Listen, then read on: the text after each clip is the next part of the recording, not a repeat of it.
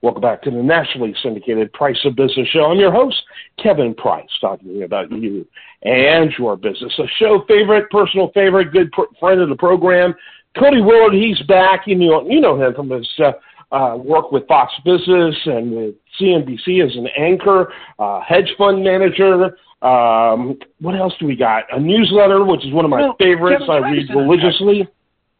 Yes, Kevin, go right ahead. I gotta say, I technically, I was an anchor at Fox Business, but technically, I think I was Larry Kudlow's sidekick on CNBC. I was a sidekick when I first got in radio. That hurt my side. But anyway, so anyway, I'll try to remember that. I hated that gig, man. I don't know how I stayed in radio starting off as a sidekick. Anyway.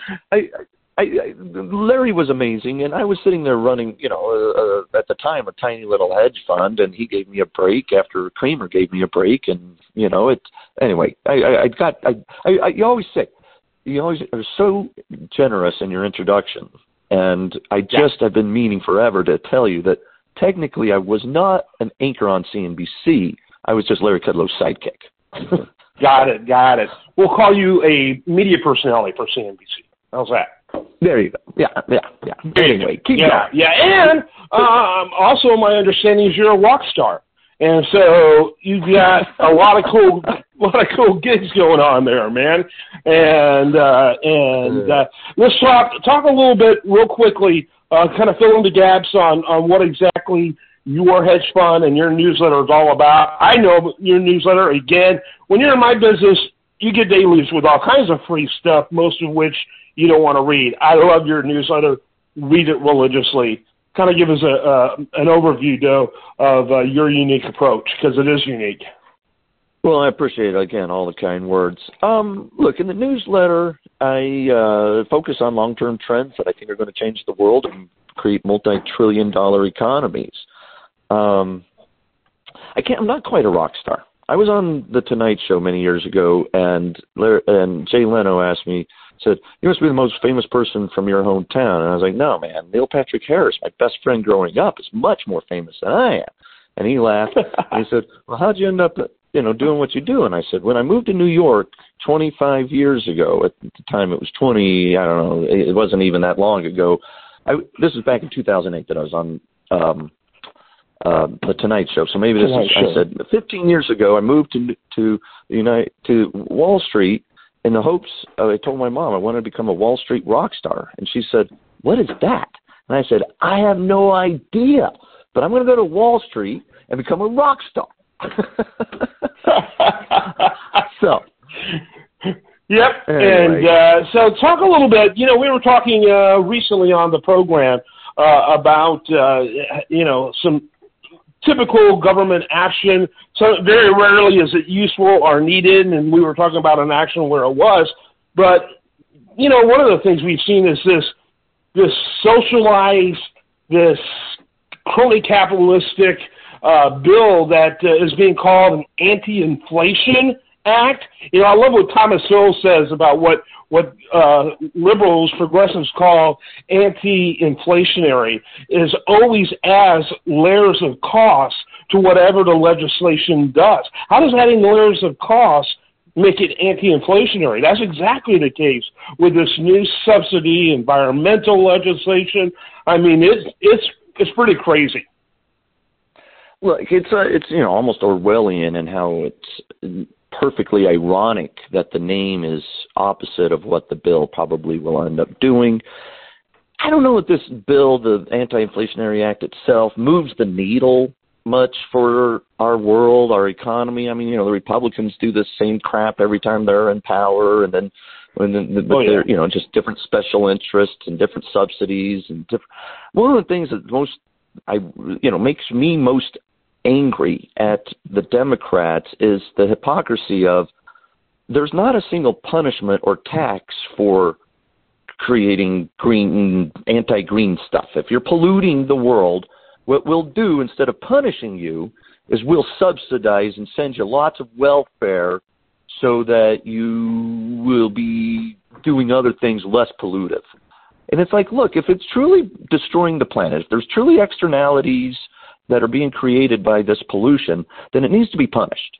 You have to actually tax the pollution. You actually have to outlaw the pollution. You have to do something that actually would do what, something besides just redistribute wealth and add to the deficit and make it so that the giant, most wealthy oil companies on the planet get subsidized in the name of green anti-inflationary bills or something. It's just nuts. So, the hypocrisy from both parties is always just endless, and the Republicans are always pretending that they're anti-big government, but they're always adding their own giant multi-trillion-dollar deficit-creating packages that subsidize their own. And look, it's not like they have separate special interests. Right.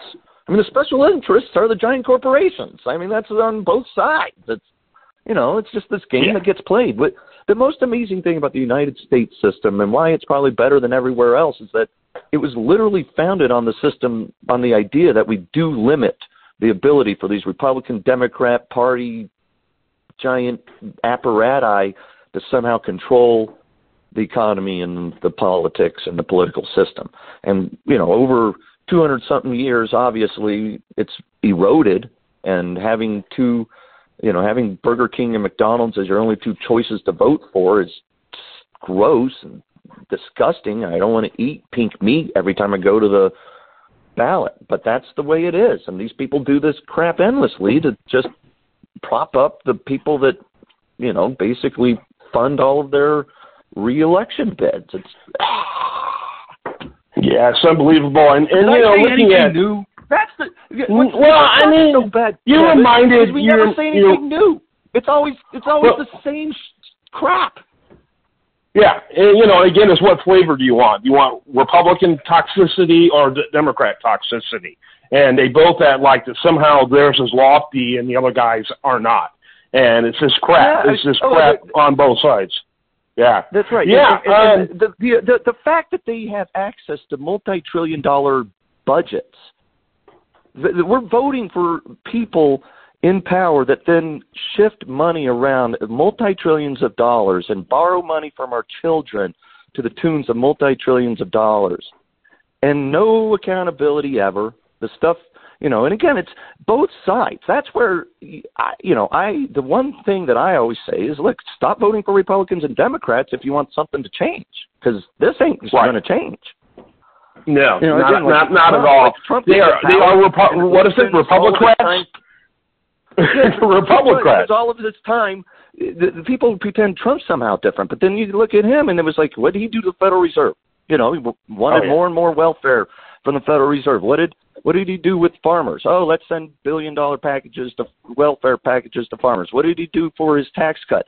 Let's create all kinds of multi-trillion-dollar subsidies for giant corporations. That's what the tax cut was.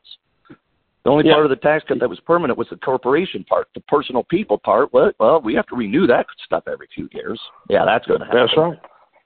Yeah, which means we're going to have a tax increase. That's what that means. It'll happen automatically. Yeah, that's what I mean. The individuals who are already paying 30 or 40 or 50% income tax, their taxes are going to go up in the next few years. Giant corporations that are paying somewhere between negative 10% and 10% are going to see their loopholes increased. Yeah, absolutely.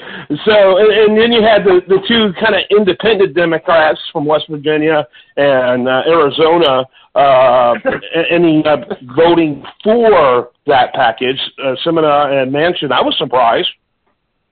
What had changed? Look, I mean, it's all a game. And like Sinema, this lady from Arizona, however you say her name, it's like the Democrats sat around going, someone has to be the fall guy. Who are we going to say put the carried interest loophole for hedge fund managers like me, private equity guys, venture capitalists, these titans of the world? Not that I'm one. I got a small hedge fund, but the giant $1 billion hedge fund, those guys lobby her. And they're like, they lobby all of the Democrats and Republicans, and they're like, hey, we can't lose our carried interest loophole. And so the Democrats are like, who's going to be the scapegoat? And they're like, well, it's her turn. So she had to. She got one quote unquote concession, and it's just because she was the scapegoat. And now everybody on CNBC says, well, it was the only reason that carried interest thing was because that Arizona lady was the one who made it happen.